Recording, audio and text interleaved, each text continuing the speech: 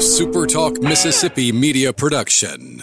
You're listening to Sports Talk Mississippi On Demand, presented by Pearl River Resort. Escape to Choctaw, Mississippi and enjoy world-class gaming, the Dancing Rabbit Golf Club, and Geyser Falls Water Park. Escape to Pearl River Resort. To the junction, in the Grove, and to the top. This is Sports Talk Mississippi. On your radio and in the game, right here on Super Talk Mississippi.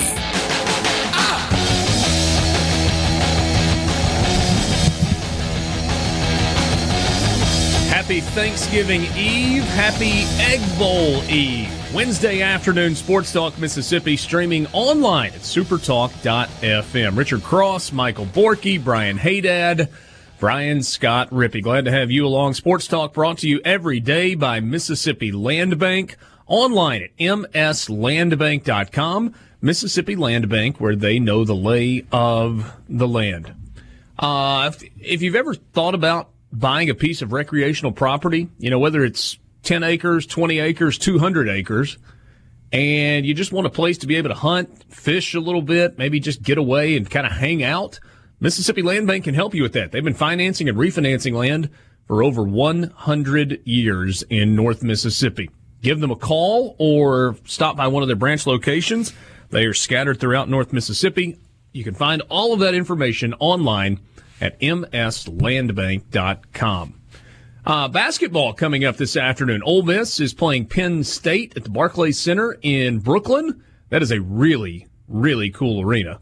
And that's coming up at 5 o'clock Eastern, 4 o'clock Central Time today. You've got Alabama in action at the Bad Boy Mowers Battle for Atlantis, 54-42. North Carolina leading Alabama with about 11 and a half minutes to play in the second half. Borky, what's up? If you think the arena is awesome in Brooklyn, you should see their practice facility. I saw the pictures yesterday. Holy cow! Looking out at the across the river at the skyline in Manhattan. That's incredible. Yeah, it really is. Really, really cool. What do you think that facility, that size, in a high-rise building in Brooklyn is worth? A lot. All of the real estate in New York City is high. And Brooklyn has gone kind of a renaissance over the last 5 to 7 years. And, it's not Manhattan, but it's really, really expensive. But you got to remember, has he sold the team now? Because for the longest time, it was Mikhail Prokhorov, the Russian billionaire oligarch that owned the Brooklyn Nets. I don't think money was really that big of an issue for him. No, and James Dolan still owns the Knicks, so that's not going well. Yeah, like worst guy on the planet, right? Yeah, they're still kicking people out of games there for yelling "sell the team" at him. Yeah, well, I guess when you own the team, you've got the right to do that. Hey, Dad, what's up on a Wednesday? Not a whole lot. Nice, beautiful day down here in Starkville. Getting ready for tomorrow. The weather looks great for tomorrow. It's gotten a little bit cooler. The high temperature in the forecast, I think, is like mid-50s now. And it's going to get down into the low 40s overnight. So probably playing the game in the 40s for the most part tomorrow night. That's pretty good college football weather in November, especially with no rain. A brisk fall evening. Yeah, absolutely. Rippey, you made it to Jackson, so you're almost home. And then we'll make the round trip tomorrow, I guess, to Starkville. How's your Wednesday? Not bad. I am home. Like I live here, or my parents live here. Well, that's true. But you're not like at home. You're at the studio. Yeah, home's just down the road at the fine institution of Jackson Academy. There you go. Hey, Dad, are you guys doing Thanksgiving Friday or Saturday? Oh, we're just doing it on Thursday. We've got a tailgate set up for in the Junction. I was thinking you told me that you guys just kind of put it off and then you did like a big family we normally do, but the other weekend. couple that we do that with the game being a week back from last year, this is their anniversary, so they're going out of town. So we didn't do that this year. I got you. So what's on the menu in the Junction? Turkey, dressing, mac and cheese, sweet potatoes, all the full Thanksgiving spread. Am I wrong, or did you tell me that you are not a fan of dressing? I'm not a fan of dressing, but other people are. My wife makes You eat some of it, or like absolutely don't put it on your Thanksgiving plate? I might take a bite. It's not my favorite thing. I know it's the anti-cornbread thing, but it's not like dressing tastes like cornbread. I don't. I'm just not a fan. Borky, I'll like load up on dressing, mac and don't you? cheese. Yeah, there's not a thing that is served on Thanksgiving that I don't like. Cranberry sauce included? Yeah, I'll eat it. I mean, it's not like I need it to be on the menu, but if it's there, I'll eat it. I will eat literally everything that is made. I'm one of those people. 2 plates, 3, whatever. Keep giving it to me. If you made it, I will eat it on Thanksgiving. No questions asked. All right. What about you, Rippy? Are you picky? No, not really. I'm not a big green beans guy. I'm probably staying away from most veggies. Aside from that, I'm good. You don't like anything that's healthy, really, do you? That's one way to describe it. But not entirely accurate. But I'll eat most anything. Yeah, I'm with you. I haven't even asked about the menu. They just kind of take care of it. But I do know we'll go the turkey and the ham route. And I'm pretty sure we'll have mashed potatoes. Although, for some reason, that seems to be optional. I think mashed potatoes are on the menu. I have not checked to see macaroni and cheese. There will be green beans and some sort of a salad and probably some corn and a sweet potato casserole. Some rolls.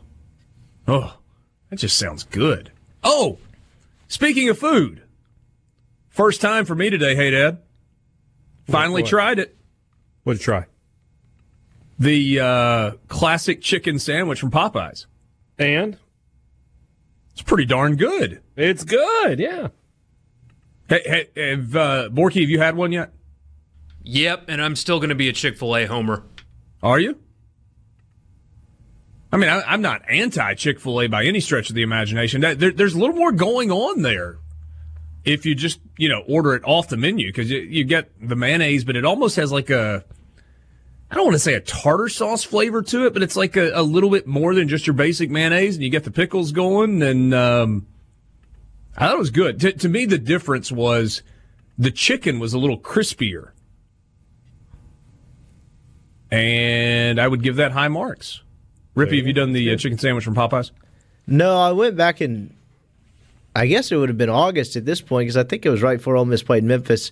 Waited for 25 minutes, and they were sold out once I got to the front of the line. So, I remember you telling me about that. Yeah, it wasn't cool. But no, I have not done that since. Got a text message from a buddy, says gumbo is on the Thanksgiving menu. That's a fine All right, choice. so That's a really good choice. So, question for you. Is there anything you do for Thanksgiving as part of your Thanksgiving meal or Thanksgiving tradition that is atypical, that is not the traditional turkey and or ham and dressing and green beans or green bean casserole and sweet potato casserole and mashed potatoes? Do you do anything that's a little out of the ordinary? So gumbo would be one of those. That's not typically on the Thanksgiving menu. Sometimes you have the Louisiana people that go with the turducken, which is the turkey stuffed with a duck stuffed with a chicken.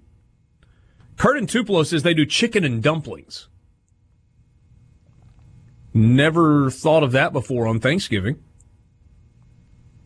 Richard in Wiggins says that Hey Dad will be suppering on defeat tomorrow night. Ooh, shots fired. He also says oyster dressing, but that's common where he is in South Mississippi.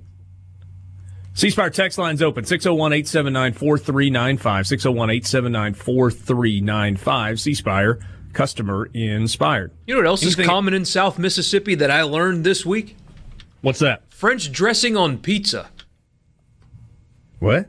Yeah, and somebody on the coast will or can chime in and tell me that it's real. Yeah, I learned that people in Biloxi and around the Gulf Coast of Mississippi, you go to a pizza place down there and they will give you French dressing. And that's like the only place in the country where you do that. I'm not knocking it because I hadn't tried it, but that's a little odd to me. It sounds good to me. I'm willing to try anything, though. But yeah, I learned that this week. I mean, I've lived in Mississippi for a decade, had no idea. Been to Biloxi many times, and had no idea that the Gulf Coast of Mississippi is where people put French dressing on their pizza. The more you know. We'll spend plenty of time on the Egg Bowl this afternoon. We'll look at some keys to the matchup for both Ole Miss and Mississippi State. We'll talk a little bit more, as we have some this week already, about which coach, Joe Moorhead for Mississippi State or Matt Luke for Ole Miss, has got more on the line. Borky has come up with some prop bets. I don't know that you can find these at any sports book. I don't think you can go to the sports book at Timeout Lounge at the Golden Moon and find Borky's props, but I don't know. It's worth checking on. Egg Bowl Bingo is back for round 2, year 2. Adam Rittenberg has used the term tenuous to describe Joe Moorhead's situation at Mississippi State. We'll get into that. Plus, college football poll came out last night, college football playoff poll. Jerry Jones just keeps on talking. A huge upset in college basketball last night. We'll look at the NFL slate that's coming up with 3 games tomorrow and a whole lot more. Sports Talk Mississippi with you. Just getting started on this Wednesday afternoon, Thanksgiving Eve, Egg Bowl Eve, in the Renaissance Bank studio. Renaissance Bank, understanding you. All right, so Michael Borky has already tagged Adam Amin, who is the play-by-play broadcaster for tomorrow night's Egg Bowl. That was actually, it was his doing, believe it or not. So I tweeted looking for submissions last night, and he just jumped into them. I don't know how he found it, but yeah, he must have just been doing research and was on Twitter and looked up Egg Bowl broadcast or something, because he found me, which is kind of cool. He did respond with regard to bingo being a drinking game, in which he said, "Oh, y'all are going to be drunk." Last night he said he was going to comb this and see how many he can slip in during the game. There you go. So we're in trouble. Should have had a 69 reference square. You should have just put "nice" in one of the in quotation marks in one of the squares. Maybe that's bonus points. So Egg Bowl broadcast bingo. Borky took submissions from you via Twitter, and I suppose via the C Spire text line as well. And he came up with 2 boards, both boards with 25 squares, as is the way with bingo. Board number 1, Tutorgate suspensions. This would be B1. I'll work across the top and then down. Tutorgate suspensions, throw out the record books, Sankey's AD meeting, a.k.a. the principal's office, Plumlee and Ely also play baseball. That would be G4. Transfer portal, line 2, Dak, Tua, Saquon Barkley, Any Manning, Rutgers. That line's going 5 for 5. Yeah, it is. Line 3, immaculate deflection. Will they dig enough to get into a 1983 reference? Dan Mullen, absolutely. MSU's 3 first-round picks, absolutely. Hugh Freeze. His name come up tomorrow night? I think it might. It'll be something like, you'll get 2 and 1, because Matt Luke's Ole Miss legacy is on here, so you'll get Matt Luke's been a lifelong Rebel, and he served on Hugh Freeze's staff. Boom, you'll get them both. That's what will happen. Matt Luke, in his 3rd season, expected to be back next year. Of course, he took over as an interim head coach, replacing Hugh Freeze. Oh, yeah, no question. Good call. And then 03, bowl eligibility on the line. Line 4, video of last year's brawl. Brawl in quotes, because you can't call that a brawl. Kerfluffle. Yeah. For the brand. What am I missing on that? That's a Pat McAfee thing. Oh, okay. So if any kicker does anything well, he will say the phrase "for the brand." Does it on every broadcast. Okay. Matt Luke's Ole Miss family legacy, Ole Miss's APR score, a live look at the Egg Bowl trophy. Ooh. Line 5, a misidentified RPO. That's my favorite submission. We got it last year too. You got to be on your football knowledge train and really know what you're looking for to get that one right. See, and the only one that'll do that would be Amin, because I just don't expect, even though he was a punter, an NFL guy, and a Hasselbeck to get RPO wrong. So it would have to be Amin that just throws it out there that Plumlee on the RPO when it's really just not. Unless they use it as a talking point and he decides to tee up Matt Hasselbeck, say, these are two teams where the RPO is a big part of the offense. You watch college football all the time and people misidentify the RPO. Take us inside exactly what the RPO is. Yep, there it is. Maybe. Any Cowbell mentioned first ever college football playoff ranking, Angry Rich Rod, hot seat. Got a question about the Angry Rich Rod. It has to be new. It cannot be an old video showing his passion. It's got to be during the game when they do the Rich Rod cam thing. Can't be an 100%. old one. 100% you get that. He'll get mad at something. He'll spike his headset. He'll hit the desk. He'll throw his hands up in the air and lean back in his chair. You'll get it. All right, so that's card number 1. Card number 2. The Little Dewey. What is that? A restaurant in Starkville. Barbecue restaurant in Starkville. Something like B-roll of people in there eating, or there will be a mention. If Kirk Herbstreit was doing this game, there is a 100% chance there would be a mention. Same with the local spray tan place. Quote, heated rivalry? Schrader's beard? Sad Ole Miss fan, Matt Luke looking at the scoreboard. I have it on good authority that there will not be a Rich Rod cam. You know, CBS that did that early in the year in the Alabama game. Wasn't it Alabama? Yeah, because that was the only CBS game this year for Ole Miss. And they very much exploited what they had promised they would or would not do. Oh, I see. So if you get a shot of Rich Rod frustrated or angry in the booth, it will not be on a GoPro camera or something like that is mounted in the coach's booth. It will be with a different camera from inside the stadium who is focused on that in particular. That's kind of lame, though, because, I mean, I guess people like to make fun of it, but I kind of like seeing a coach get mad in the booth. You certainly see the passion come through. Yeah, because we had somebody weeks ago say on the Sunday show that Rich Rodriguez had mailed it in. And I said, you watch those videos and you think that's a guy that doesn't care about what's going on the field? You're crazy. Benito Jones's farm. Oh, that's good. This is line 2 of card 2. Will we see Matt Corral? In quotes.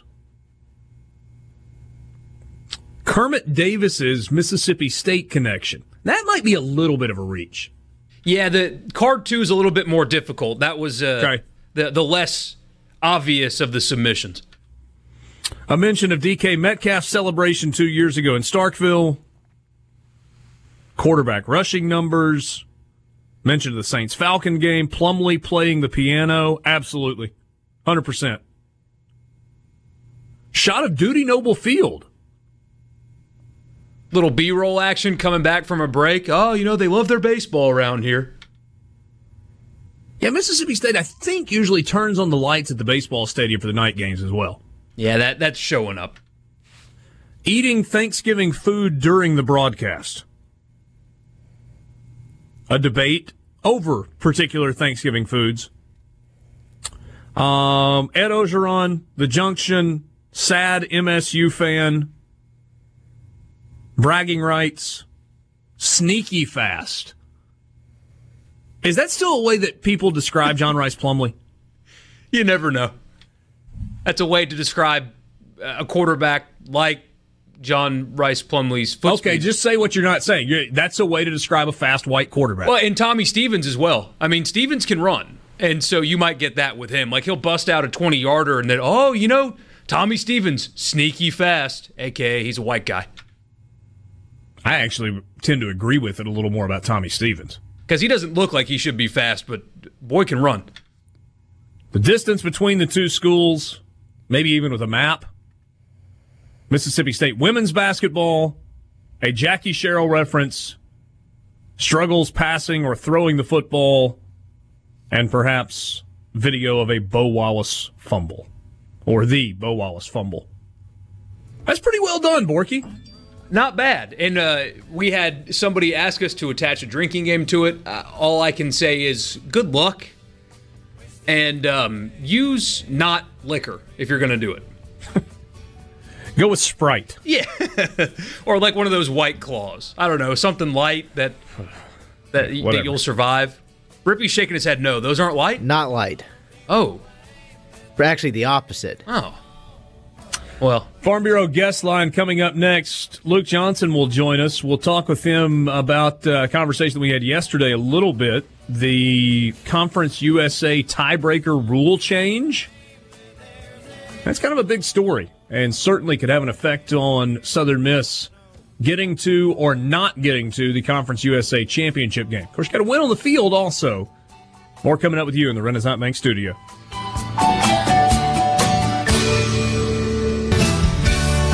Sports Talk Mississippi streaming online at supertalk.fm. Richard Cross, Michael Borky, Brian Scott Rippey, maybe Brian Haydad. We're doing the whole squirrels in the phone line thing today. Hope it's not a sign of things to come in Starkville for the weekend that Haydad can't get and stay connected. So we'll hope for better tomorrow. Luke Johnson joins us on the Farm Bureau phone line. Check out favorites.com and go with the home team. Luke covers Southern Miss. He's the co-host of the Eagle Hour podcast on Super Talk Hattiesburg and Super Talk Laurel. First of all, Luke, before we get into the nitty-gritty, happy Thanksgiving, my friend. Happy Thanksgiving, guys. Hope you guys have a great day tomorrow, celebrating with your families. I know you got to work a little bit. But, yeah, thankful to know you guys, and thankful we get to talk once or twice a week. Absolutely. Certainly always enjoy these conversations. So let's dive in. The news yesterday, and I guess this is kind of going back a couple of days, is about the changing of the tiebreaker scenario in order to get a team from the Conference USA Western Division to the championship game. And in a nutshell, before we kind of dive into the details, there is a scenario where if Southern Miss, UAB, and Louisiana Tech all win, all three of those teams would finish 6-2. If all three of them were to lose this weekend, they would all finish 5-3. As a result, you would go to the three-team tiebreaker rules, and none of the first seven would break the tie. Or at least that's what we thought. The eighth tiebreaker, which was a bit of a strange one, was the team that least recently, the longest ago, played in the Conference USA championship game shall be the representative. And that would have been good for Southern Miss. But then we got an amendment to that yesterday. They went back to number 7, which, as I understand it, Luke, was college football playoff rankings. And because none of the three teams would have been ranked in the final college football playoff poll, you go to number 8. But the ADs have decided to amend the language there and bring computer rankings in. Is that a fair summary? That's a fair summary. And before we get into the details, as a former football player, if you just win on Saturday, you don't have to deal with all this stuff. So you need to hear me loud and clear today. I'm Talking not about last Saturday. Yeah, last Saturday. Yeah, I'm not complaining that Southern Miss is, getting boxed out, crying conspiracy stuff. It speaks to a general problem with Conference USA, a lot larger. So it is, that's a fair assessment so far, and then I can walk you through it, whatever you want to know. Well, okay, first of all, what I want to know is how do you, the week of the final game of the regular season, change the tiebreaker rules? You hear those crickets? Yes. That's what I feel too. Apparently, what happened? You reported yesterday at 1:34 on Monday. Patrick McGee got a confirmation from Russ Anderson, who's the assistant commissioner over football and baseball for Conference USA, that all the tiebreakers were still in place, and that if there was a 6-2 or a 5-3 tie, Southern Miss would be there based off tiebreaker 8.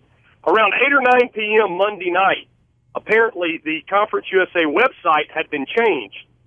I emailed Russ Anderson yesterday and got the reply back that on Monday, athletic directors clarified the 2-team or multiple-team tie for division champion by adding, that's the key word, adding highest average computer ranking. So, last night, Jeremy McClain released a public statement, and this fills in the blanks and shows you what happened. I was made aware of concerns regarding the CUSA division tiebreaker on Monday. While the adjustments are well-intentioned and reasonable, I expressed serious concerns over the timing of the changes on our conference call, and we were outvoted by the league membership. Then he went on to say all they could do was really help the student-athletes get ready for Saturday.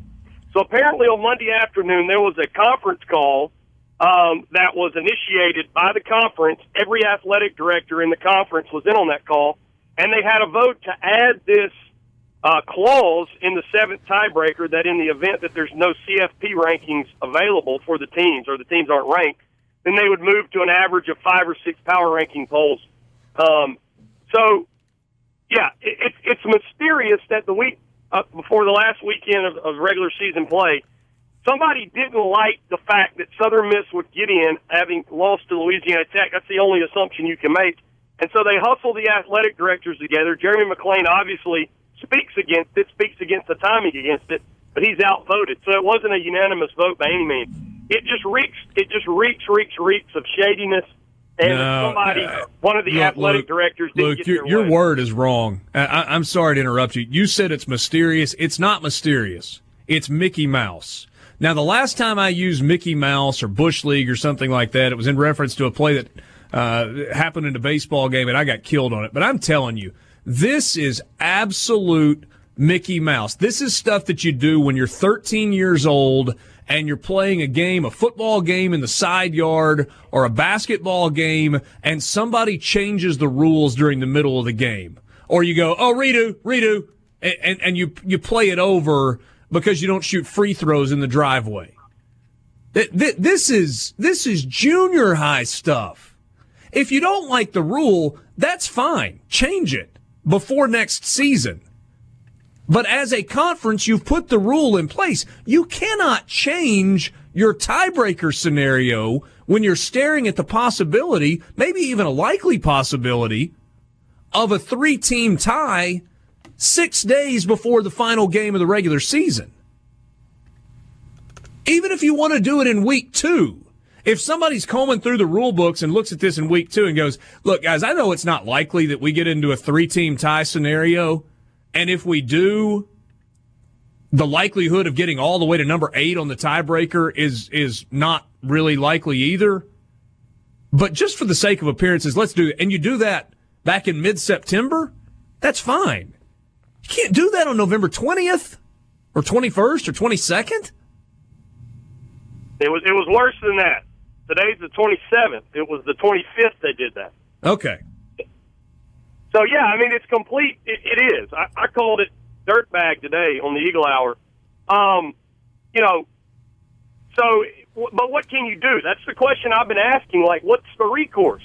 There isn't any. We were supposed to have Russ Anderson on today, and again, not trying to throw him under the bus. He's just the mailman. But this is something that Judy McLeod at the top of Conference USA let go down. And, number one, I don't think a majority vote should take place. There should be a unanimous decision. and they won't let us know who voted for it, who voted against it. But to simply have a majority vote the Monday before all this gets settled out, this is stuff you do in the off season. And I just echo everything you said. But regardless, the only way Southern Miss can get in to the championship game is if Louisiana Tech loses at UTSA or Southern Miss beats FAU and causes their power ranking, their average to jump Louisiana Tech. I just wonder, Richard and Wiggins, and I'm not sure if he was entirely serious or not. He just said sue him. I mean, we just saw Memphis go to the drastic measure a few weeks ago of James Wiseman getting a temporary injunction. I just wonder if there's not a scenario where you could seek some sort of an injunction against the league for changing the rules in flight. This is, if you go back in 2013, I think Marshall was supposed to host the conference championship, and something happened at the last second to prevent them from doing this. So it's happened one time before. And I'm just to be honest, everything that me and other people have reached out to the conference, there's zero transparency, there's zero accountability. And anybody that's been associated with Conference USA over the last, few years would say this is par for the course, but it's worse than, it's over the top. And so I just wish that, there was something the university could do, play it under protest or whatever, but it's not going to happen as far as everything today says. With all of that said, there is a game on Saturday against FAU, and that's by no means a slam dunk that it's a win in the first place. I mean, this could all be moot, but you can't make this decision on the chance that it's a moot point. How big a deal is this game on Saturday? FAU's won their last 8 out of 9. They're smoking. I mean, they played arguably the best game anybody's played against Ohio State this year. The good news for Southern Miss fans, Jack Abraham went down late on Saturday against Western Kentucky. He's looked good in practice. He's supposed to be back. Looks like they're going to get Jalen Adams back. There's going to be some key defensive injuries. Rakeem Booth's not going to play. And it's just tough to win in Boca. And FAU's playing not only to win the East, they're playing for the right to host the championship. So they're not looking past Southern Miss at all. It's going to be a tough thing on Saturday. I guess probably the best scenario Eagles can hope for is that maybe they get in a shootout with FAU and able to pull out at the end. But, yeah, we talked about how Southern Miss's toughest 2 games may be these last 2 on the schedule, and it will. Yeah. Jeff on the C Spire text line says time for Southern Miss to join the Sun Belt Conference. Maybe so. Real quick, Eagles down in Atlantis play Gonzaga tonight on ESPNU at 6 p.m. Tomorrow, if they'll either play Oregon or Seton Hall. So good experience. Probably get clobbered, but a good experience for the Golden Eagles down there. Yeah, no question. It's a really, really cool event. Thanks, Luke. Hope you and your family have a great Thanksgiving tomorrow. Happy Thanksgiving, guys. See you later. Sports Talk Mississippi. Luke Johnson joining us on the Farm Bureau phone line. Check out favorites.com and go with the home team. We're back after this. Sports Talk Mississippi with you on this Wednesday afternoon on the eve of the Egg Bowl and a Thanksgiving Day. Glad to have you along. Richard Cross, Michael Borky, Brian Scott Rippey. Think we've got Brian Haydad back. You there, Haydad? This is all a giant Ole Miss conspiracy, wasn't it? You're in Starkville, buddy. I'm just saying, y'all somehow figured it out. I see what's going on here. No, yes, it appears I'm back. Good. That's good. You're in Starkville, buddy. It's a you problem. I'm just. It's a you problem. Back. My family on Thanksgiving makes kubi. It's a Lebanese meat patty. Yeah, and that's very untraditional. Good. But that's what I was getting ready to talk about it, and then whatever happened. That was 45 minutes ago, but it's okay. Happy to. I know, but I wanted to get that in. Somebody sent us a text message earlier that said they do a whole hog every year. Man, nothing wrong with that. Yeah. Did you guys hear that? The lottery stuff started in Mississippi this week, and that on the first day that lottery scratch-off tickets were available, the state, kind of across all of its retailers, did like $2.5 million in sales. That's a lot of scratch-off tickets in one day. Not to interrupt, but some basketball breaking news. Luis Rodriguez suffered a foot injury and shoot-around this morning and will miss 6 to 8 weeks. He has surgery on Sunday. I was just about to mention that, so I'm glad you did. That's suboptimal? I mean, yeah, not ideal, but obviously probably not devastating either with Blake Hinson back. I think if Saturday's game, I guess I wasn't on the show to talk about it, but I'd mentioned on the podcast, Saturday's game proved anything. They need Blake Hinson, Buffett, and C on the floor at the same time, as opposed to this small ball. So, I mean, they have someone to replace him with at the 3 in Hinson, but definitely not ideal for depth. Rippy, how much of a drop-off is there when C comes out of the game and Sammy Hunter goes in? I mean, Sammy Hunter did fine I thought in stretches in that Memphis game. It was more so when he went out and you kind of had the small ball lineup Kermit talked about. It seemed like they struggled particularly there. Hunter wasn't nearly as good as C, but I didn't think he fared terribly. But again, very small sample size so far. Yeah. Ole Miss about 5 or 10 minutes away from tip-off against Penn State at Barclays Center, part of the NIT Hall of Fame tip-off. And I mentioned earlier that's a good arena. I can't remember if I've ever told this story before or not. If I can't remember, maybe you can't either. You can confirm the Barclays Center is nice? It's really nice, but I was going to give you one of the features of the Barclays Center. So I was with Ole Miss on that trip. It was the I lose track of the year. I guess it was probably 2012 or 13.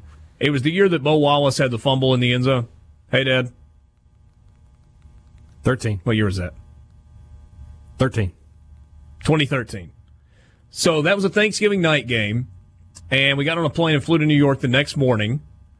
And taking the bus to the arena from the hotel, not terribly far, stuck in Brooklyn traffic, New York City traffic. So instead of walking or whatever, we get on the bus. And we go to the side street, so the right side of the arena, like if you're looking at the main entrance. And you pull up and there's this big garage door. Okay, nothing out of the ordinary. So you pull straight in, and then the driver turns the bus off.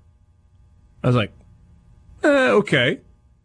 Garage door goes down, and you have now entered not into a loading dock, but into a bus / 18-wheeler sized elevator. There are 2 of these. Door closes behind the bus, engine off because obviously carbon monoxide or whatever, goes down to the lower level, and a garage door opens in the front. Bus pulls straight in. You're now underground at floor level in the arena. Bus pulls straight ahead off the elevator. They let everybody get off the bus. And then you start looking around, and there are these slots, like 8 or 10 of them. And they're basically the size of either an 18-wheeler or of a passenger bus. So 40 or 50 feet deep. And the bus is parked in the middle of a big turntable. Think massive record player that a bus can sit on. And the turntable then spins and lines up with one of the slots, and then they crank the bus back, and the bus driver backs the bus into a slot, and that's how you save space in a big city. Is that not awesome? And to think somebody sat down and drew all of that up just with their head and came up with that on their own. And then when it's time to go at the end of the game, you pull out of the slot, back onto the turntable, everybody loads onto the bus, the turntable spins, puts you in front of one of the elevators, you go straight into the elevator, door closes, lift takes you up to street level, and boom, you pull back out on the street. Coolest engineering thing I've ever seen. Ole Miss would have just added a roundabout. Well played. Well played. Sports Talk Mississippi with you. Hour in the books on this Wednesday afternoon. We got a bunch to get to in the next couple of hours. Glad to have you along for the ride in the Renaissance Bank studio. Renaissance Bank, understanding you. Wednesday afternoon with you on Sports Talk Mississippi. Rolling into the 4 o'clock hour, and happy to have Ross Dellinger join us from Sports Illustrated on the Farm Bureau phone line. Check out favorites.com and go with the home team. Ross, lots of times you write things and they make me reflect or they make me think. I did not anticipating reading the name Ruben Mendoza. That's a name that I've not thought of in quite some time as it pertains to Ole Miss. What's up, man? Happy Thanksgiving. Happy Thanksgiving to you guys. Yeah, Ruben. That story was from last year, and it ran around this time last year, right before the Egg Bowl. And I was on. Yeah, I had an interview with David Cutcliffe for that story, and he mentioned this tale about staging the death at Ole Miss practice of a Mississippi State fan, and he said Ruben Mendoza was in charge of it all, and so I ended up tracking him down, and it's a really great kind of cool story about the way Ole Miss and Mississippi State coaches fire up their teams the week of the Egg Bowl. It's obviously there's wild stories in there, and that's one of them. Yeah, Ruben Mendoza was the strength coach. He was a mountain of a man. If I remember correctly, left Ole Miss to go to Notre Dame to be the strength coach there, and he was one of those guys that never, ever, ever wore long sleeves or a jacket or anything else on the sideline. He was just a tight golf shirt. That's it, and wouldn't let any of his staff do it either.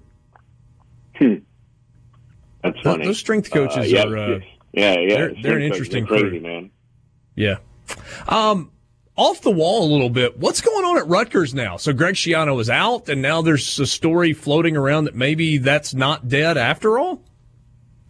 Yeah, I'm seeing that basically like you are. The tweets coming in from NJ.com up there, the local outlet that covers Rutgers, talking about how and when I was reading the last couple of days after news had broke that this deal had fallen through, there was enough stuff out there, whether it be from media or fans or whatever. There was a lot of anger, and it was enough anger where I remember yesterday thinking, I wonder if they'll go back and call him to come back in.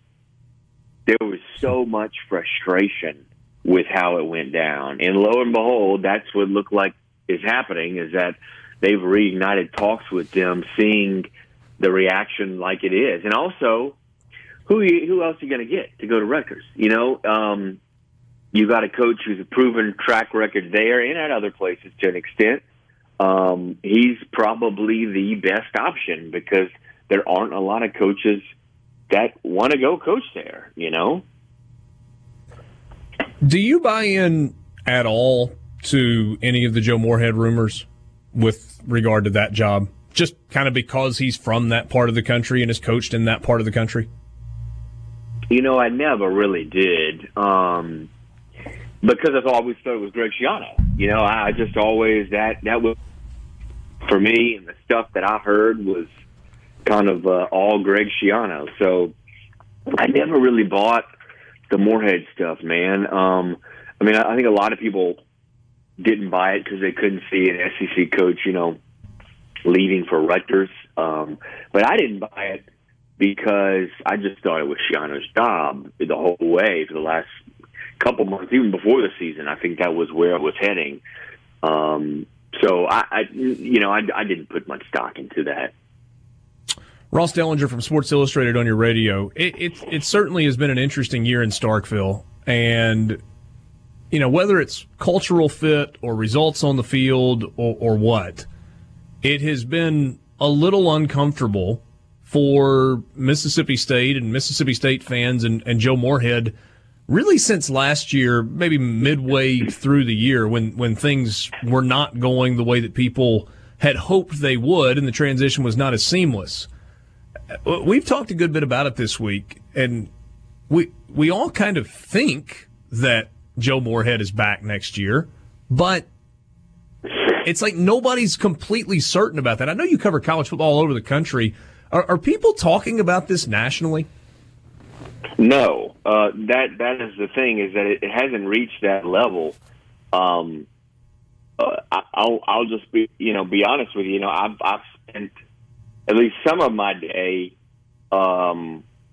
making calls about this issue just because I just kind of heard, just because being from that area and all that, going to school there, I've heard some of the rumblings and things. Yeah. But like on a national level, you don't hear much about it at all. But it does seem like, there's some loud things going on there, and you just brought up that, the story, the Egg Bowl story with the Ruben Mendoza, and a big part of that story is, and I think there's a quote in that story about how many coaches the Egg Bowl has fired.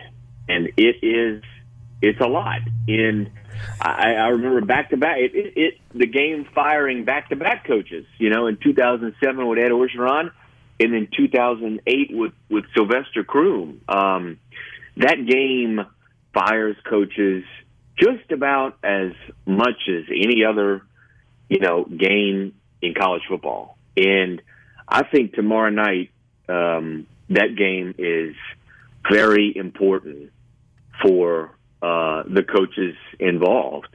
And I know that, I don't know if Ole Miss has actually come out and said it, but it seems to be a sense up there that Matt Luke will be back and all. But that, that hasn't necessarily been the case with Joe. And that game has a reputation, man. That will be a big game for Mississippi State. What do you make of the matchup? I mean, we're talking about two pretty average teams this year. I mean, Ole Miss 4-7 coming in, Mississippi State 5-6 coming in. Neither of them has a win that you can really hang your hat on at any point this season. The wins have come against teams that they were significantly better than. Yeah, and because of their record, I'll have to admit I haven't watched a ton of them. I watched Mississippi State a little bit in the opener. I watched Mississippi State in the opener a little bit. I watched Ole Miss against LSU a little bit. I just have watched bits and pieces through the season, but it sure kind of has that feeling of a toss-up game. But you got an Ole Miss team that seems to have found a quarterback in a little bit of a rhythm offensively. And you give Rich Rod an athletic running quarterback, and look out. I mean, because he's proven through his career that he excels with that. And it looks like with this Plumlee kid, they've got that. And it seems like going into this game, Ole Miss has the momentum. And I think if it were to be played in Oxford, I think a lot of people would probably pick the Rebels. But you got a night game on Thanksgiving in Starkville, and I'm just wondering, how home crowd will affect things. But it does feel like kind of a toss-up game against two very average, middling teams. Sports Talk Mississippi, streaming online at supertalk.fm, visiting for a couple of more minutes with Ross Dellinger from Sports Illustrated. New college football playoff rankings come out last night. We did this a couple of weeks ago and kind of said, hey, here's what's going to happen. LSU is going to stay put at number 1 for a couple of weeks, and then Ohio State's going to beat Penn State, and that's going to be a good enough win to bump them. My question and my prediction at the time was that's going to last until LSU beats Georgia in the SEC championship game. But Ohio State's going to have another data point as well against the top 15 team, whether it's Minnesota or Wisconsin in the Big Ten championship game. Is LSU going to get back to number 1, or are they stuck in the number 2 spot until the playoff is announced? Well, I'll tell you this, even before this past weekend, so before these past games, which LSU beat Arkansas and Ohio State beat Penn State, there were people at LSU I was just speaking with who very much expected on Selection Sunday for them to be the 2 seed, for Ohio State to jump, because Ohio State had 3 games against top 15 teams, 1 against the top 10, and LSU had left 1 game against a top 25 team. It is a top 5 team, but just 1. And by the end of it, on Selection Sunday, people at LSU expected to be number 2. They didn't expect to be number 2 this week. And to me, that tells me they're probably going to stay at number 2. Even with the win over Georgia, I guess you have to kind of, now I think you have to take into effect that eye test stuff, because I think that's the only way LSU jumps. If Ohio State doesn't look great again in the next 2 games, they win maybe they win by a field goal against Michigan and don't score much or something, and maybe they beat Wisconsin or Minnesota in the Big Ten championship by 7 or 10 points and it's a sloppy game. And if LSU then rolls A&M and beats handedly a Georgia team on a neutral field, maybe you see the swap. But outside of that, I don't know if it's going to switch back. Interesting stuff. Ross, have a happy Thanksgiving. Thanks for spending a few minutes with us this afternoon. All right, Richard, no problem. Bye-bye. That's Ross Dellinger from Sports Illustrated, one of the best in the business. Does a great job covering college football. We're back with you after this in the Renaissance Bank studio. Tuesday on the island, not much going on. The parties are all over. The ended just passed on. The jungle drums are beating with the tales from late last night. The stories buried repeating. Back with you on Sports Talk Mississippi, streaming online at supertalk.fm. About 11 minutes to go in the first half, and it has been all Penn State, 22-8, leading over Ole Miss, and the Rebels have looked really sloppy early in the game. I don't have the box score up, but I'm going to say Ole Miss has got 6 or 7 turnovers in the first 9 minutes of the game. It has not been impressive. Long way to go, so we'll see how it turns out, but not a good start for Ole Miss in the Big Apple at Barclays Center there in Brooklyn. Richard Cross, Michael Borky, Brian Haydad, and Brian Scott Rippey. You want to be a part of the show? You can do so on the C Spire text line, 601-879-4395, 601-879-4395. I'd forgotten all about the mannequin story. Had you heard that before, Haydad? Not until I read that story last year from Ross. I had not heard it. So if you didn't read the story last year at Sports Illustrated, so David Cutcliffe's running a practice. He's got Ruben Mendoza watching out for, quote, spies, any prying eyes.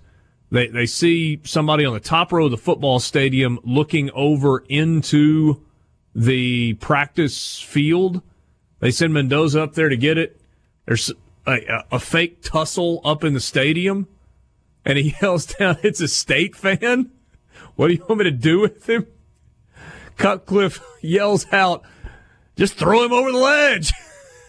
And Mendoza takes what was a mannequin and just heaves it over the ledge down into the parking lot below. It shatters. It was tense there for a moment. Jackie Sherrill had some moments. Say what? Well, yeah. That's hilarious. The story. I mean, this is what we're talking about. Let's just try to enjoy it a little bit. No, I'm with you. Let's we'll make our picks for the Egg Bowl tomorrow. But some keys to the game, things that stand out for you. This isn't necessarily Borky's 2 questions. Just when you look at the matchup, what are you looking for tomorrow? What do you think will be the difference one way or the other? Borky, why don't you lead us off? So some thoughts on Mississippi State that you think are key. Yeah, here's 3 of them. Get off to a strong start. Part of it is because under Joe Moorhead, they really haven't, especially in conference play. It's just kind of their identity is getting off to slow starts in important games, and I don't think they can afford to do it in this one because of the way Ole Miss tries to run the football. You can't get behind in a game where your opponent is trying to shrink it. So key number 1 is starting the game without a delay of game penalty in your opening drive or turning the football over in the opening drive. Have a clean start to the game, because if not, getting in a hole against that Ole Miss team, you're probably losing the football game. Okay. Number 2 would be go ahead. Sorry. No, that's fine. Keep going. 2 would be Tommy Stevens needs to have a big day through the air, because you've seen a few times this year that as great as Kylan Hill is, and he's great, teams have been able to key at stopping the run and beating Mississippi State doing it. There's multiple games this year where he's really struggled to get any kind of production on the ground, and Mississippi State's quarterbacks, one or the other, haven't been able to seal the deal. So Ole Miss is going to try to sell out and stop the run, and if they have success doing it, you can beat them through the air. So Tommy Stevens has to, and your receivers have to catch the dang football too. But Tommy Stevens has to have a big day through the air, because I don't think Kylan Hill's winning this game all by himself. I think I concur on that. What about you, Haydad? Borky's points are all very, very good. No question about that. I hear a butt coming. Well, I don't know if butt's the right word, but what I would add, I guess I would say, is it's not just Stevens having a big day through the air. His receivers have got to start helping him out. We've talked a lot about Stephen Guidry. Osiris Mitchell started off the year on a really good streak, but he has been slowed down an incredible amount. I remember, back during the summer when Moorhead had us in for that coaching clinic, and he had read a poll I had done on Twitter. Said I asked if State would have a 500-yard receiver. He guaranteed that would happen. Well, Osiris Mitchell needs about 130 yards to get there, so I don't know that that's going to happen for him. So the receivers have got to play well. It's not just on Stevens. And 500 yards is not a crazy big number. No, that's not a big number, but this will be, if he doesn't get there, it'll be 3 straight years. The last time State had an over 500-yard receiver was Fred Ross in 2016. Defensively for State... Did he go for 1,000 that year? I think...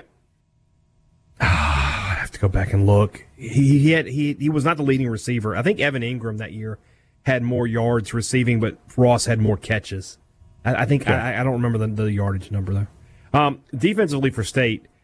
there's sort of an idea that I think Plumlee is going to get yardage, so it's limiting Ely, Connor, and Phillips.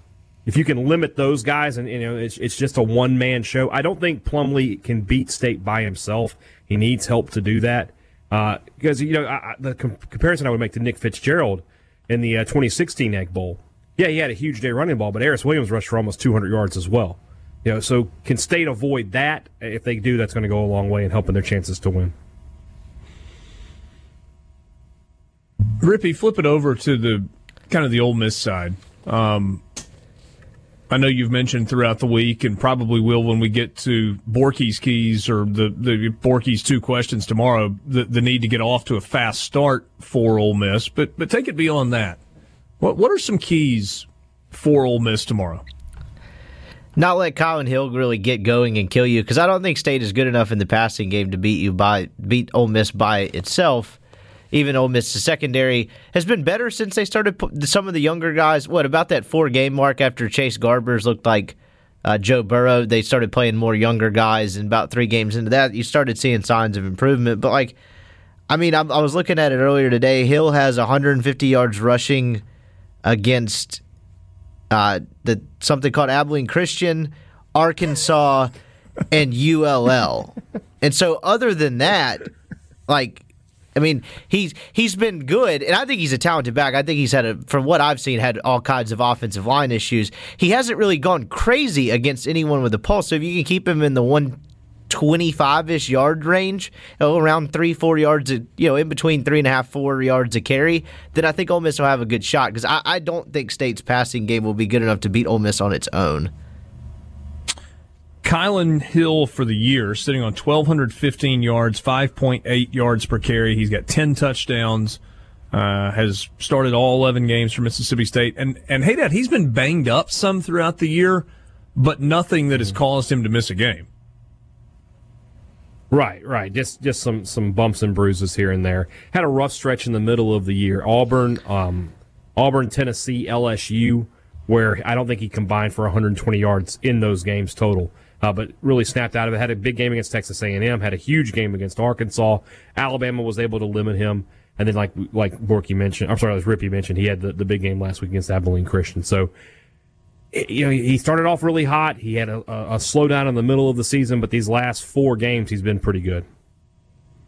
Speaking of Kylan Hill, we got the news. I think we've kind of seen all the nominees for the Connerly Trophy Award.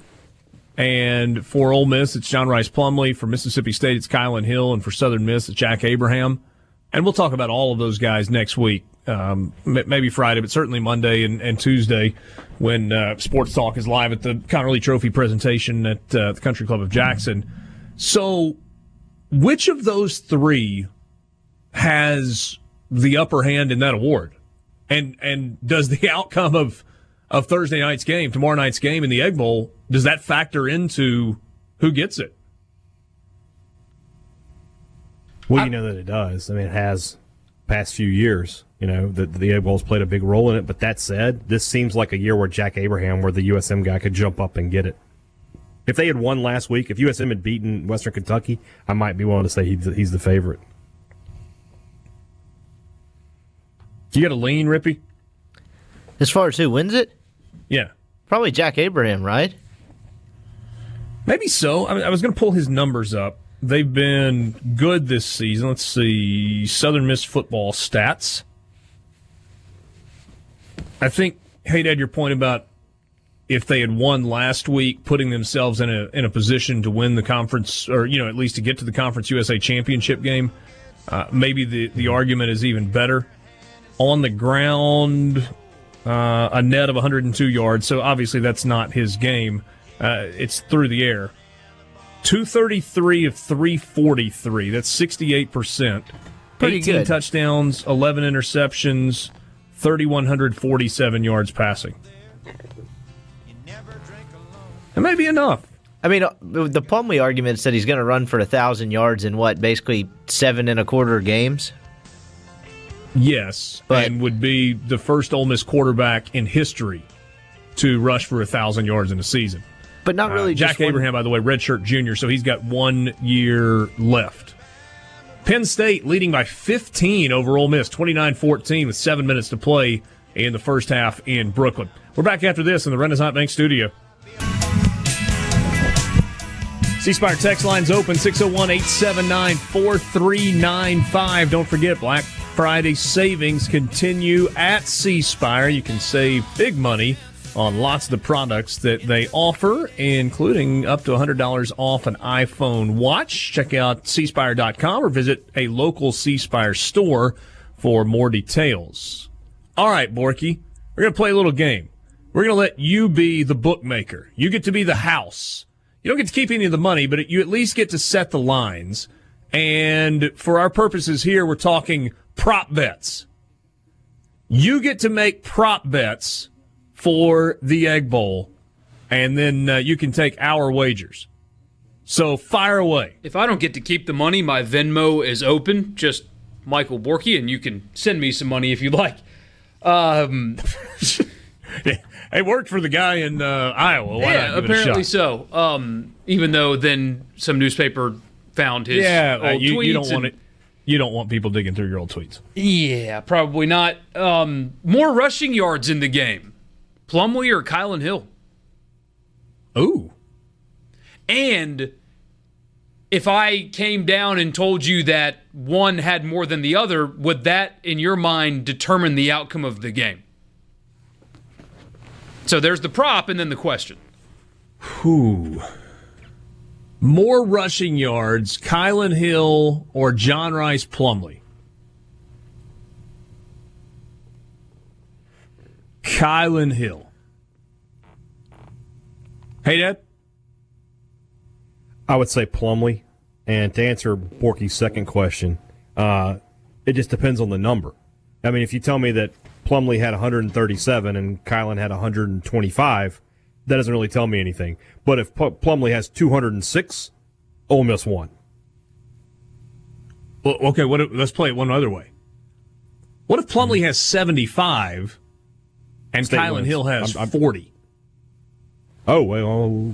The game ended 3-0. Well, then my prediction of a high-scoring game probably went out the window. Out the window. But if you limit Plumlee that much, I don't think he's getting it back in the passing game. State probably won that game. Yeah, but you're discounting the possibility of Ely and Well, that's the thing. We don't know the also. other stuff. Ely could have had 175 yards, but Tommy Stevens could have thrown for 300 yards. We don't know. Just on those two numbers, though. Wait, there are some things we do know that are not likely. Well, yeah. What do you think, Rippy? Kylan Hill or John Rice Plumlee? More rushing yards? It's probably actually pretty comparable, but I guess slightly Plumlee. But also, you got to think this is like asking, who's scoring more points in an NBA game, James Harden or anyone else? It's a usage rate thing, and I think Plumlee, particularly with you having to at least Kylan Hill's not pulling up and throwing the ball. At least I wouldn't think. I guess he could throw 2 touchdowns. Now that I said that, but I think there's probably more room for Plumlee to break more big runs, and I think he's more of a. I know they use Colin Hill a lot, but I think Ole Miss has used Plumlee and leaned on Plumlee a lot more than State has, and that may be some of State's problem. He may not touch it enough, but I think it's probably Plumlee. Borky, can I jump into the house instead of ask a prop question real quick? Go for it. More carries in the game, Kylan Hill or John Rice Plumlee? Plumlee. Hill. If it's not Hill, Mississippi State's got a problem. What do you think the right number of rush attempts for Kylan Hill is? And that's asking a question with no idea what the flow of the game is, I understand. But just in a kind of like utopia world going in, what's the number of carries that you feel good about for Kylan Hill? 20 to 25. Okay. I was wondering if 25 was the number. Why not 30? Yeah. Because Stevens will get some carries in there, and they'll throw. State will at least attempt to throw the ball more. Isn't the other kid pretty good too, Gibson? Gibson is a quality back, but I don't see him getting more than 5 or 6 carries. Plumlee in the 7 games he's played has gone over 20 carries, or 7.5, I guess, whatever. Not counting Cal because he played 2 drives. Over 20 carries 4 times. I imagine Hill's gone over 20 carries in just about every game he's played. Well, now you're going to make me look it up. All right, Borky, while he's looking that up, give me another prop. Will Mississippi State have a penalty on their opening offensive drive? I would refinance my mortgage to put yes on that. Will Mississippi State have a penalty before their opening drive begins? Oh, there's always special teams. Those have not gone. Well, no. I mean, like a delay a game before their first offensive snap. We've seen that this year, right? That has happened. Yeah. How does that work? Kylan Hill has gone over 20 carries in 5 games this year. Oh, wow. Really?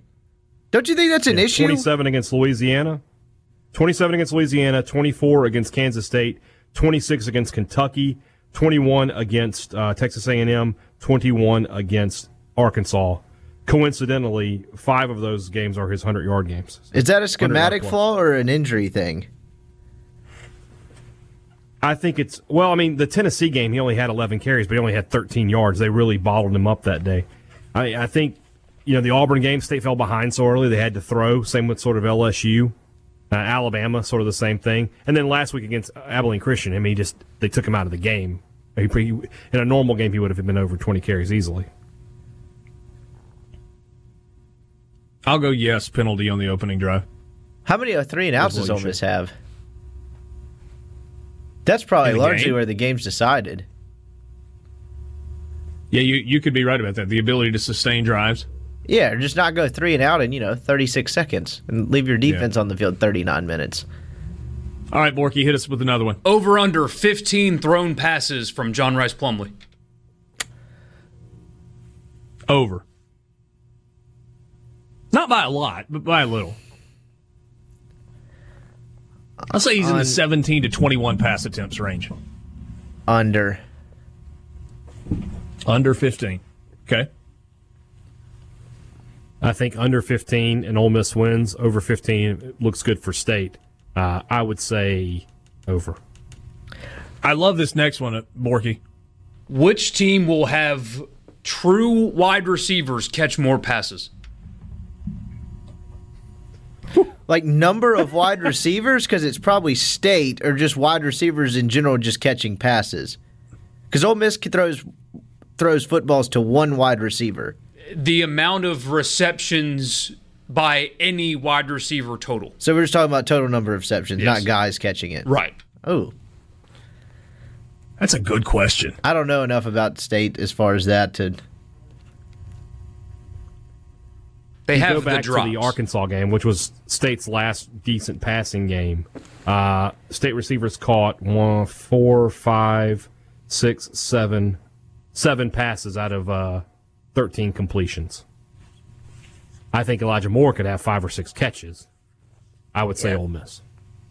I mean, I could envision like an 18 for 32 night passing for Tommy Stevens. I don't know if that's good enough to win or not. I don't know what those passes look like. I don't know how many of them are to Farrod Green, how many times they hit Hill or Gibson out of the backfield. Yeah. But I could see a 12 to 14 catch night for Mississippi State wide receivers. So probably more wide receiver receptions for Mississippi State. What's next? Will there be a missed field goal? Oh, Has a cat got climbing here? 100%. how about how many? That's going to happen. Yeah. 1.5. That'll happen. Over under. Even though Chrisman's been good for State. I know that Logan has had trouble for Ole Miss from what I've read and seen. So That's a true statement. 1.5. So 2 misses. Yeah, put me in for the over. Over. How many of the misses make you wonder if he knew where the goalpost was? Yes. Either way. Let me see. Trying to get Chrisman's numbers here. Chrisman on the year is 8 of 10. So. Will there else, be an ejection for unsportsmanlike conduct? And not the 2 penalties like what happened with Willie Gay where he took his helmet off and that got him ejected. Not something stupid like that. I'm talking, will there be an ejection because of an unsportsmanlike conduct penalty, one player against his opponent type thing? Got to be careful in case the whole team gets one, like last year. Who is the guy Yeah, that... but he's saying not the 2 unsportsmanlike conduct penalty. He's saying, will somebody throw a punch or do something that gets you run talk from about the game. a referee's mother or daughter and get to go take a shower early? I say no. Cam Dantzler's still around, right? Yeah. If there is a fight, he might want to run like into the tunnel in the sidelines. Because if there was a close thing to an innocent man in that thing last year, it was him, and he somehow got tossed. Do y'all remember this? Yeah, you're right. I don't understand. Yeah. I still don't understand that. They should have tossed Jamal Peters, not Cam Dantzler. Yeah, he got a raw deal on that one. All right, I got a yes or no for you. Will the 2 teams be issued team-wide unsportsmanlike conduct penalties prior to kickoff? Oh. I'm going to say no. Which basically means, is there a pregame fight or dust I don't up? think there'll be a fight. There'll be some chit chat, but there won't be a fight. Pretty good prop bets, Borky. I like those. You're welcome. Sports Talk Mississippi with you in the Renaissance Bank studio. Penn State leading Ole Miss 43-27. Inside 20 seconds to play in the first half. Last of hour number 2 on this Wednesday afternoon on the eve of the Egg Bowl and the eve of Thanksgiving. Glad to have you along. Did you guys see that there's a chance that they're not going to have the balloons for the Macy's Thanksgiving Day Parade tomorrow because of the threat of high winds in New York City? Oh, that sucks. That's a bummer, isn't it? Yeah, I'm not sure I'm going to eat tomorrow. Bummer. Watching Snoopy drag a bunch of volunteers down New York City streets would be hilarious to me, though. Or if one of those things just got loose and started wreaking havoc. Jeez. I got a buddy that's up there with his family right now. They're planning, they've actually got seats for Macy's tomorrow, and it'll be a bummer for them. Although I think they've seen it before. So. Question, what is the appeal of standing in the freezing cold to watch that? Tradition. Okay, that's a bad answer. Kids like it. There's your answer. Parades are fun. Yeah, but most parades are in the spring. It's for the kids, man. That's what it is. What do you mean most parades are in the spring? At Mardi Gras, maybe. Most St. parades Patrick's are in Day? Christmas. Christmas parades.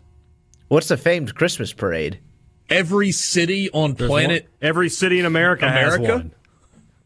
I'm just saying, standing out in the cold watching that doesn't seem nearly as enjoyable as catching beads in comfortable weather with like a cooler or something. You can't really bring your kids to that parade, though. I mean, you could, but they'd see some things. My kids love the Christmas parade. Okay, that's a better answer than tradition, though. I was asking. I was just curious. Yeah. I don't know. They're random parades that are out there. You'll get like the random New Year's Day parade, and not just the Rose Parade. It's kind of a big deal. Would you go to the Rose Parade if you were attending the Rose Bowl, Rippy? Maybe. But isn't it usually pretty warm out there? Yes. Pasadena in January is usually nice. Borky, what are your son's thoughts on parades? Well, he had his first real blowout while I was changing him, so his thoughts don't matter to me right now. Won't be the last. Oh, buddy, it was the first one was a good one. It was like other side of the room. We're good. We're good. Go ahead, give us details. Spare no detail. This moment in sports history is brought to you by Acoustic Wave in Ridgeland. You can get wave therapy to treat many orthopedic conditions, including heel spurs, tennis elbow, golfer's elbow, shoulder tendonitis, and much more. No incisions, no scars, no downtime.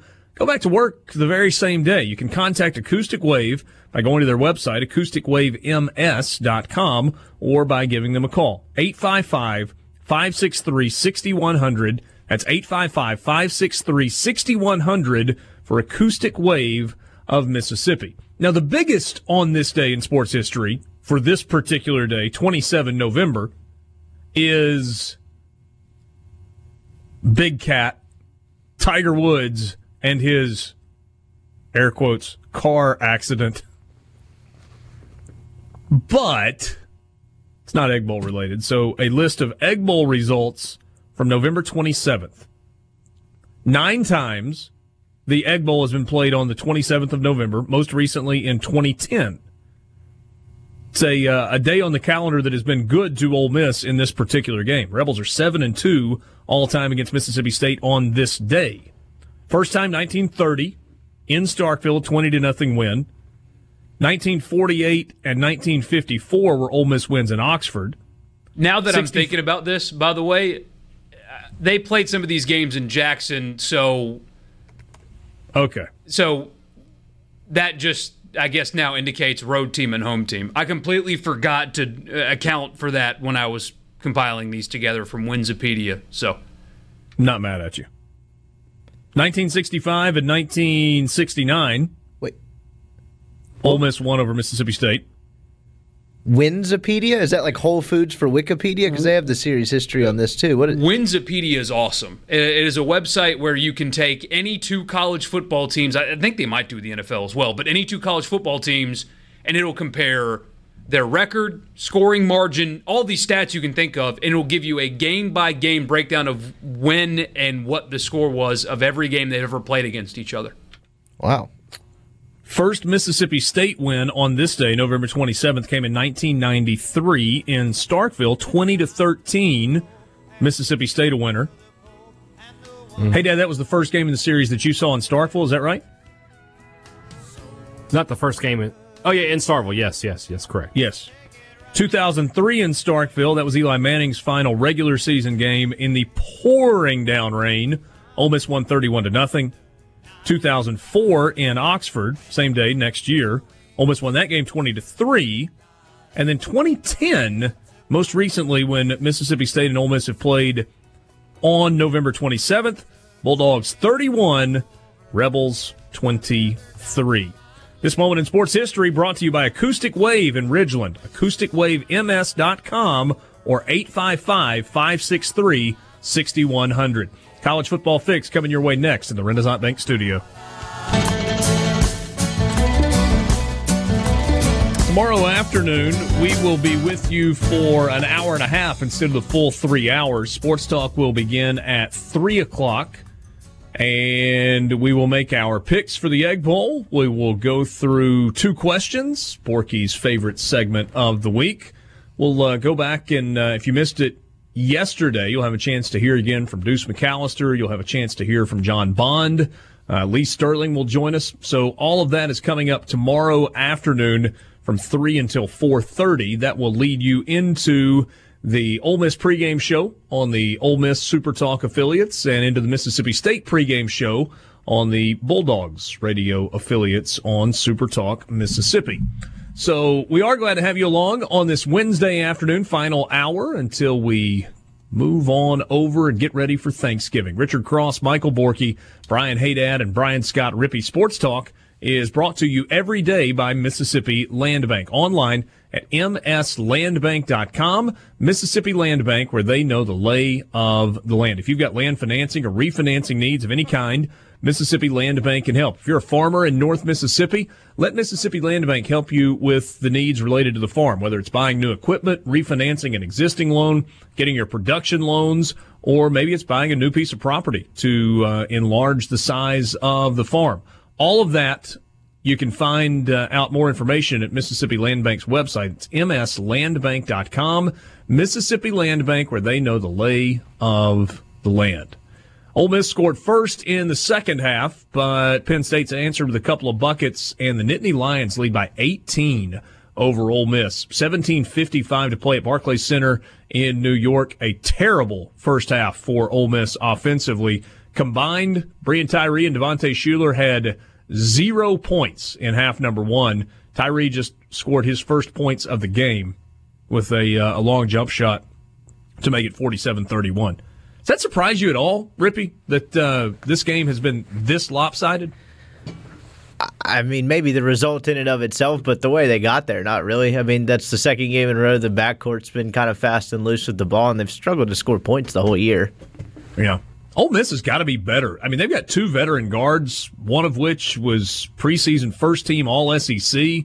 Devontae Shuler experienced now, and they've not been good so far this season. Shuler was pretty good in the first couple of games of the year. But Tyree, all in all, has not been very good this season. And if Ole Miss is going to do what they want to do this year from a wins standpoint, those 2 guys got to be a lot better.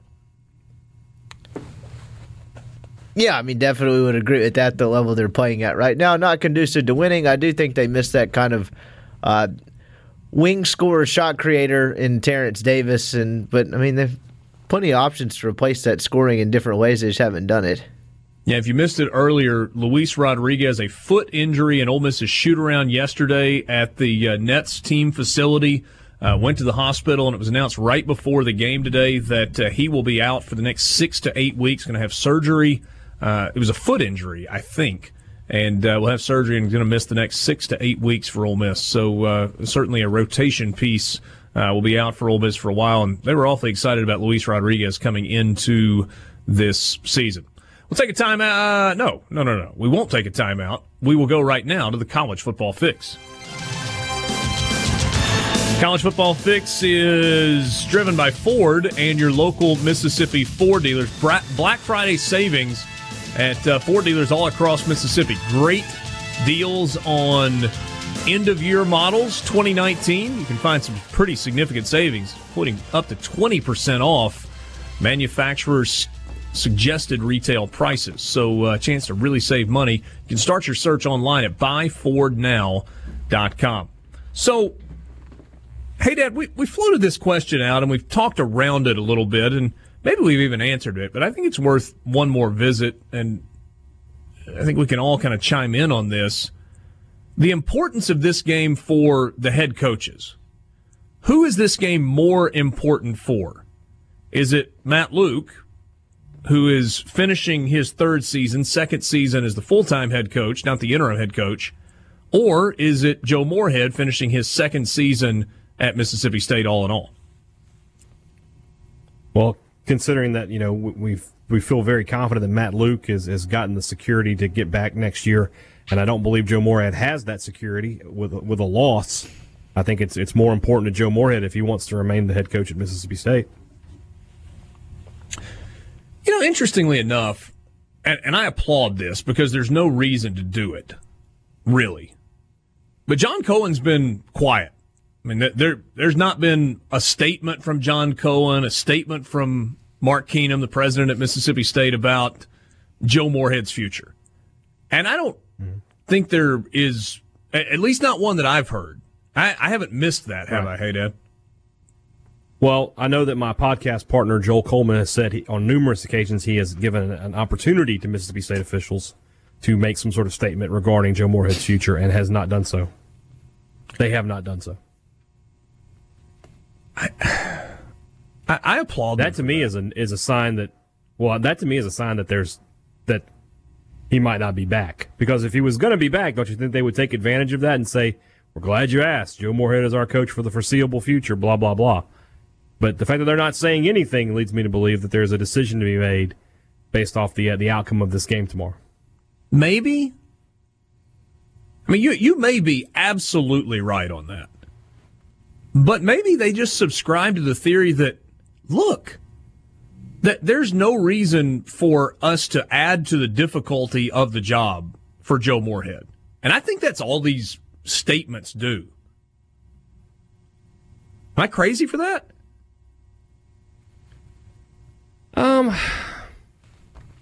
I don't think you're crazy. I mean, and for a lot of times they end up being disingenuous and being outright lies sometimes. But, you know, I do think that if they were serious about Joe Moorhead returning, that you would have heard something out of someone by now, because there's no way they can ignore all of the smoke that's surrounding it.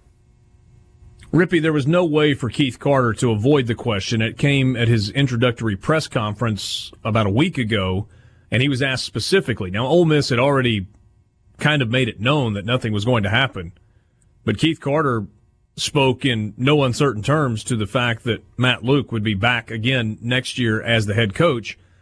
Was that a statement that was helpful to Matt Luke, or did it make a difference one way or the other? I don't know if it made a difference for one way or another, because there wasn't really much of a decision to be made, I think, from a financial standpoint. So I don't think it did a ton. I guess it confirmed it. Yeah.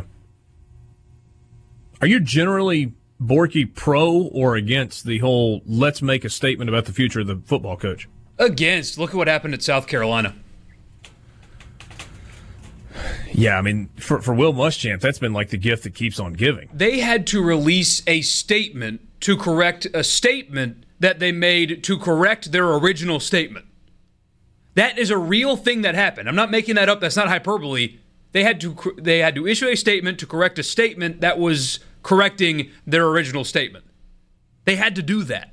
And on top of that, the university was very frustrated last Saturday night during the South Carolina-Texas A&M game.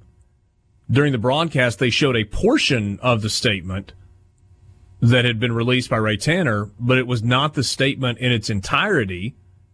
And I think Jordan Rogers and Tom Hart and Cole Kubelik talked pretty openly about it on the air and basically pointed out that this is doing Will Muschamp no favors. I guess I understand why South Carolina would be frustrated with it. It's like, look, we put out an entire statement, and you kind of cherry-picked what you wanted to use. But the overarching point, especially coming from a couple of former players in Cole and Jordan, was that they're hearing about this on the recruiting trail. And you've got an early signing day, and how is this helpful? Right. And I kind of talk out of both sides of my mouth on this. I thought what Vanderbilt did was a really good thing. It's just separate issues because Mississippi State doesn't have the same problem as Vanderbilt, so to speak. Vanderbilt basically said, our job sucks, and until we fix it, the next guy's going to lose. Well, in Mississippi State's case, the previous guy did not lose. So I know it's talking out of both sides of my mouth, but I think Vanderbilt's situation is different than South Carolina, than Mississippi State, than Missouri, to where they had to issue a statement because their job is very different than the aforementioned other three. Yeah, I guess there's something to that. 17-point lead for Penn State, 52-35, 14 and a half minutes to play in Brooklyn. As a team, Penn State has 10 blocked shots. Maybe it's only 9. I guess they didn't give the guy a block a second ago. Their big guy down low has got 7 blocks to go along with 16 points and 10 rebounds. Triple-double watch for Mike Watkins for Penn State. 6'9" forward. Sports Talk Mississippi. Take a quick time out. Be back with you. That was your college football fix driven by Ford and your local Mississippi Ford dealers. What do you say we walk through some of the more memorable Egg Bowls through the years? We'll go into a little more detail on some of them than others. And, hey, Dad, some of these you may want to jump in and weigh in on as well. I mean, Borky, you and Rippy can as well. Hey, Dad's been to more of them, is all I was saying there. 1936. I'm old is what he's saying. Hey, Dad, what do you remember about the 1936 game? 1936, I don't even know that my grandparents State were married in 36. Yeah. They got their first win in the series after the creation of the Golden Egg, ending a 10-game unbeaten streak for Ole Miss. Won that game 26-6. In 1964, Mississippi State won the game 20-17. That snapped a 17-year unbeaten streak. 14-0-3 by Ole Miss against the Bulldogs. 1983, the immaculate deflection. Artie Crosby, what did 27-yard game-winning field goal. A 40-mile-an-hour gusting wind suspended the ball inches from the uprights, after which it fell short of the goalpost, securing the victory for Ole Miss. And I thought it was really interesting what John Bond said to us about that game. He said he didn't watch, and then he watched because he heard the crowd get loud, and then they got quiet, and he thought, uh-oh, and looked up and said that he saw the ball going straight up into the air. Still remarkable. 1991 was the year that the series returned to campuses. First Egg Bowl played on either campus since 1972, first in Starkville since 1971. Jackie Sherrill's first season, 24-9. That was Mississippi State's first win over Ole Miss in Starkville since 1942. Do you remember that game? Hey, Dad. Yeah, I mean, I do, but not vividly. Run together at this point. No, I understand. Yeah. 92 was the stand. I went back and read the recap of this. We talked a little bit about the whole 12 plays inside the 10-yard line, but listen to how this unfolded. A defensive struggle that saw a combined 12 turnovers between the two teams. Mississippi State had 11 plays in two different possessions inside the 10-yard line within the last 4 minutes of the game. First possession ended on a third down pass that was intercepted in the end zone by Michael Lowry, who instead of downing it brought it out to the 2. 2 plays later, Ole Miss running back Corey Philpott fumbled the ball back to Mississippi State. Ole Miss's 7th turnover of the game. On the ensuing possession, State had 4th and goal. Pass was incomplete, but a pass interference gave Mississippi State the ball at the 2. They ran 3 consecutive plays from the 2, the possession started at the 2. 3 consecutive plays resulted in negative yardage, and then the 4th down pass fell incomplete with 20 seconds remaining.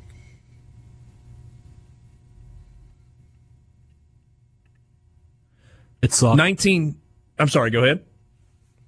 It sucked. We'll just leave it at that. 1998, Mississippi State with the win over Ole Miss clinched the SEC Western Division crown. Sent the Bulldogs to the SEC championship game for the only time in school history. It was a good game against Tennessee. It was also Tommy Tuberville's last game as the head coach of the Rebels. And you remember the year before was the 2-point conversion play with Ole Miss down 14-7, 2:12 to play. 64-yard drive, 10-yard touchdown pass, and then the 2-point conversion completion to Corey Peterson. 99. Why is this called the pick and the kick instead of the kick and the pick? Because there's the pick, and then the field goal is the kick. Okay, I was putting the kick and the pick in the same play. Right. There is a kick in the pick, but the kick is Scott Westerfield's field goal. It really could have been the pick, the kick, and the kick. Or something. The kick, the pick, and the kick. Yes. And some people call it the catch, the pick, and the kick, too, because they put the C.J. Sermone's catch in there as well.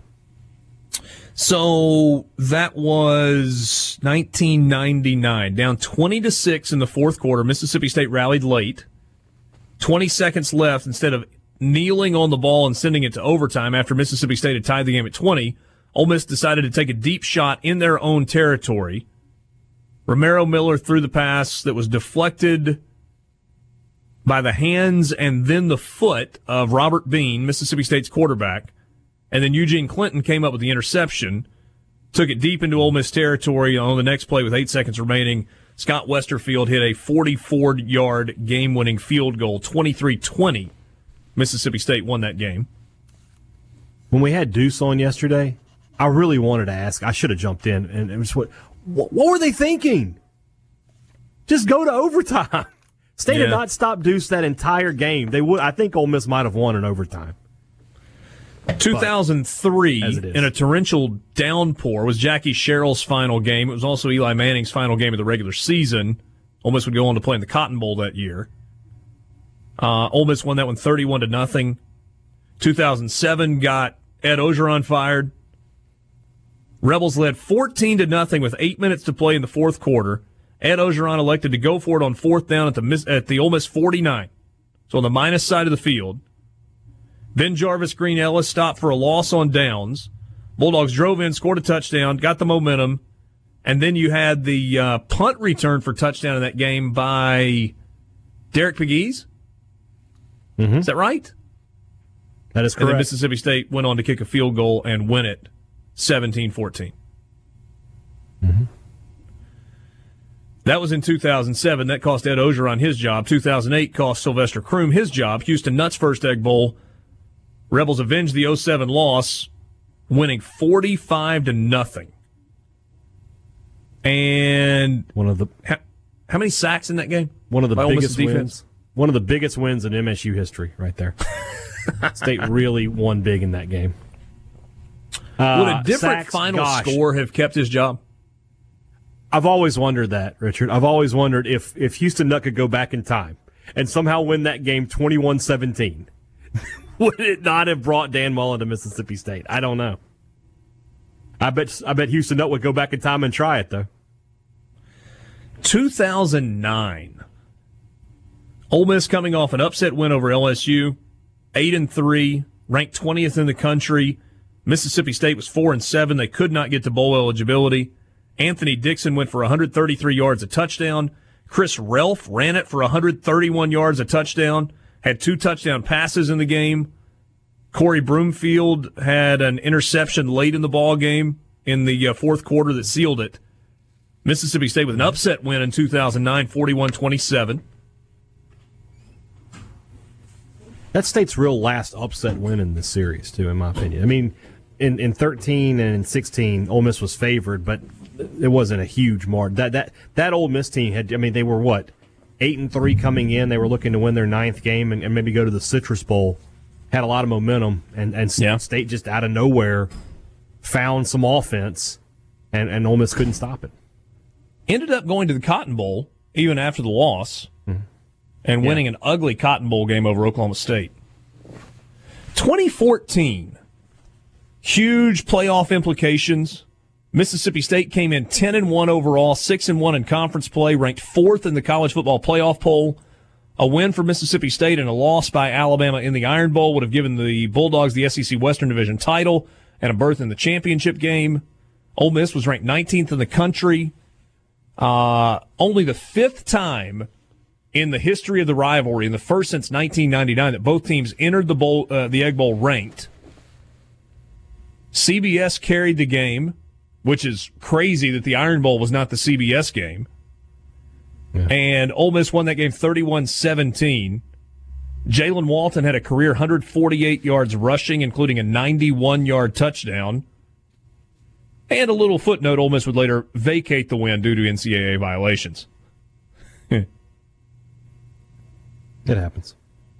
It happens. Obviously, 2017 was an upset win for Ole Miss. That was the injury for Nick Fitzgerald. And then you had the fight last year, which was really the only notable thing beyond the 35-3 win for Mississippi State. I've seen 3 fights in Egg Bowls in my life. 97, 97, and last year. Like 90 full-on was the fights. 90 was 90 happened on a punt return. Somebody got a little chippy, and both benches cleared. 97 was the pregame fight, and then last year it was another mid-game fight. 1990, I talked to John Darnell about this earlier in the week. He was a graduate assistant, so he had graduated in 89. And in 1990, you're right, punt return, I think Jay Hobson was involved in that in some form or fashion. And that fight literally spread 80 yards, like one end of the field to the other. John told me he was on a headset in the booth, and then they had coaches with headsets on the field, and they were literally saying, hey, you got one breaking out at the 10 on the left side, and you'd see a coach run toward that one to try and break it up. And then at the 20 on the other end of the field. Crazy. That was the way that my parents perceived me. Had a question on the C Spire text line about whether or not the Egg Bowl run was happening this year. Rippy can attest to the fact that, yes, indeed, as can I. We were going to Philadelphia on Monday separately, and at different times both of us got stuck behind the police escort and a caravan of vehicles that was slowly following along behind the Army ROTC guys from Mississippi State who were running the ball from Calhoun City to Starkville. Ole Miss, because they hosted the game last year, had the ball, went from Oxford to Calhoun City. They handed off there on the square. I've been to that a couple of times. It's a neat little ceremony at the halfway point, and a really cool thing that happens with the Army ROTC programs from both Mississippi State and Ole Miss. We got a new college football playoff poll last night, and there's a little bit of movement. Ohio State jumps LSU to number 1, as predicted here 2 weeks ago. LSU number 2. Clemson 3, so they stay put. Georgia at 4 stays put. Then it's Alabama. Utah moves to number 6 after their win last week and Oregon's loss. Oregon took a tumble. They fell 8 spots to number 14. Oklahoma's kind of sitting there at 7. Minnesota at 8, which is an okay spot for Minnesota because bottom line is Minnesota's got to beat Wisconsin this week, and then they got to beat Ohio State. And if they do that, do they play their way in to the playoff? Who would have a more impressive win that would get in over them?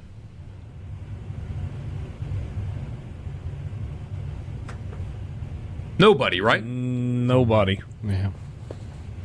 Nah. And that's probably not going to happen, but if they did happen to beat Wisconsin and Ohio State, there's nobody that would be remaining that would have a better claim to a win than them. Baylor jumped to number 9 after their win over Texas. Yeah, that fired some people up because Minnesota barely moved up after they beat Penn State, and Baylor makes a significant move after beating a bad Texas team. Yeah, but there was kind of a ceiling, wasn't there, as to how far Minnesota could actually go, kind of because of where they were? There was. There absolutely was. But that and then Ohio State's jump were the big talking points yesterday, is Baylor moving up high when Minnesota didn't, and Ohio State not looking their best, even though they did beat Penn State, and jumping LSU. I do understand the Baylor jump, though, because they jumped over a bunch of 2-loss teams. They jumped over Penn State, who picked up their second loss. They jumped Florida, who's got 2 losses. They jumped Wisconsin, who's got 2 losses. Michigan, who's got 2 losses. If only they hadn't blown a 28-3 lead. Baylor? Yeah. I mean, Baylor will be in the driver's seat for the playoff if they just... They probably would be at number 6 behind Alabama? Yep, and if they won the Big 12, they would jump Alabama. I agree with you. Highest-ranked Group of 5 team is Memphis at number 18. Cincinnati is number 19. Those 2 teams will meet on Friday afternoon. You got Boise State at number 20. Just kind of hanging around. Hey, so let's say that... do they have alligator blood? Maybe. What if Memphis and Cincinnati... What if Memphis wins against Cincinnati, but then Cincinnati turns around and beats Memphis, and Boise State just keeps on plugging along? Then they'll go. They could kind of swoop in and steal that Group of 5 spot. Still think Appalachian State belongs ahead of all of them. They should form another committee and decide whose resume looks better based on this. What do you think? Going back to the top, though, what do you think about the jump? Is it the right move? Ohio State over LSU? I think, put on your tinfoil hat, I think they're trying to avoid an LSU-Alabama rematch in the playoff. Yeah, maybe. You might be right about that. But their justification for it does make sense. They said that Ohio State looks like a more complete team, and the metrics actually tell you that they are, and the strength of schedule is only 10 spots different. Whoa. Oh, my, guys. All of a sudden, Ole Miss has cut it to 5. What, 66, was it 19 at some point in the second half? They were down 21. Ooh. This is another 9-0 run. It was a 14-point lead. It was 66-52. Yeah. It's now 66-61 with 4:08 to play, and Penn State just took a timeout. Tyree hit a 3, and was that Bryce Williams that hit one also? Correct. A pretty good run for Ole Miss. I don't know if it'll be too little too late or not, but pretty impressive turnaround here in the second half. Here, I thought Rippey was saying whoa to the fact that LSU and Ohio State's strength of schedule are basically equal. I did too for a second. I don't have any objection to that. Like, wow, he's really impressed by that stat. Wow. The prediction I made, and I'm not. We talked about this a couple of weeks ago. I said that LSU was going to fall to number 2 after they beat Texas A&M, and Ohio State beat Penn State. And then when LSU beat Georgia in the SEC championship game, who was sitting at number 4, LSU would jump back to number 1. But some of what Rob Mullins, who's the selection committee chair, said last night, they're looking at wins over other top 25 teams. And if you look at Ohio State, if they win out, they've got Michigan this week, who currently is number 13. Then they would play either Wisconsin or Minnesota in the Big Ten championship game, which would be another top 10 win. They've already got the win against Penn State. They've already got a win against Wisconsin. So you're looking at 4 top 25 wins. I don't know that LSU is going to be able to jump them again. So I might be wrong on that front, but that's okay. Which is probably what we want, right? I mean, does anybody really want an LSU-Alabama rematch in the first round? Now, look, if they both win their games, great. I'm fine with that because they would both deserve it. But I would much rather see Ohio State, Alabama, LSU, Clemson than LSU, Alabama, Ohio State, Clemson. I don't think Alabama's going to get the last spot. You think either Oklahoma? See, well, it doesn't sound like Utah would jump Alabama. It sounds like it's got to be Oklahoma or Baylor. Why? The way they've described it in the metrics and all that crap. Yeah, but they change it every week for whatever they decide to slot it as. Yeah, that's true. Would Utah jump Alabama, though?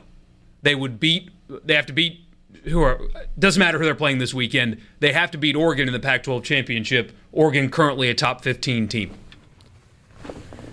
Yes, I do think they would jump Alabama. My only question is there enough in that resume? That would be, 2 top 25 wins for Utah because they've got the win against Southern Cal, who is at 22. 22, and they would have a win against Oregon, who currently is at 14. So, and Alabama would have only one top 25 win? Yep. And that would be that's assuming they beat Auburn. Which they're not going to do, says Steak. Yeah, that's what you guys keep telling yourselves. Understand. 3-point game in Brooklyn, now 66-63 with a little over 3.5 minutes to play.